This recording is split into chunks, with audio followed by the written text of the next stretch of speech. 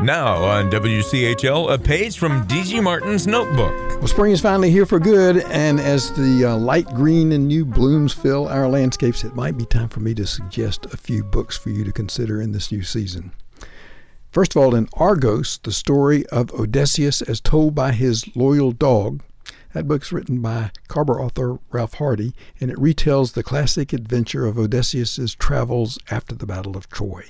Seagulls, sparrows, turtles, and other animals tell the dog Argos about his master's adventures. And then another young adult author, Renee Adith, a Carolina graduate from Charlotte.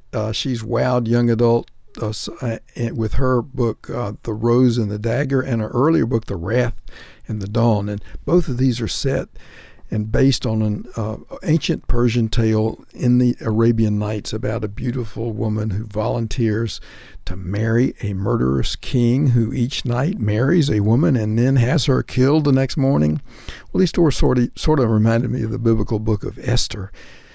Adith, though, says her stories are like a Persian version of Beauty and the Beast.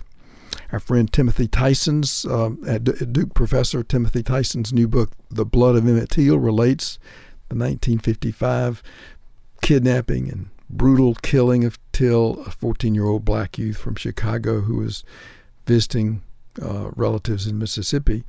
And according to Tyson, quote, the impact of the Till lynching resonated across America for years, touching virtually everyone who heard. Well, Hillsborough author Nancy Peacock's novel, The Life and Time of Persimmon Wilson opens like this. I've been to hangings before, but never to my own. Well, her book is a wild adventure tale of a slave who escapes, serves in the Union Army, and becomes a ranch hand in Texas. And then after being captured by Indians, he becomes one of their warriors, attacking and killing white settlers, stealing their horses, burning their homes and barns. All the time, he's seeking his beloved, another former slave. Great adventure story. Every North Carolinian who wants to understand our state's struggle for social justice should come to know the role of Julius Chambers, the one that he played opening the doors for blacks and other minorities and opening the eyes of whites to see how an oppressive segregated system burdened all citizens. In Julius Chambers, A Life in the Legal Struggle for Civil Rights, Richard Rosen and Joseph Monier tell Chambers' amazing story.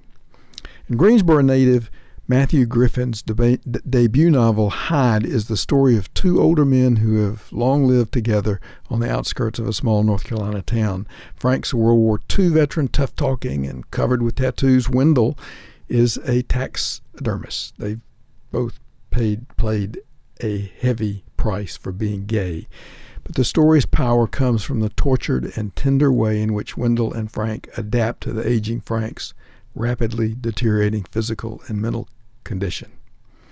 Great books, and all of them will be featured, of course, on UNC TV's North Carolina Book Watch during April. This is D.G. Martin.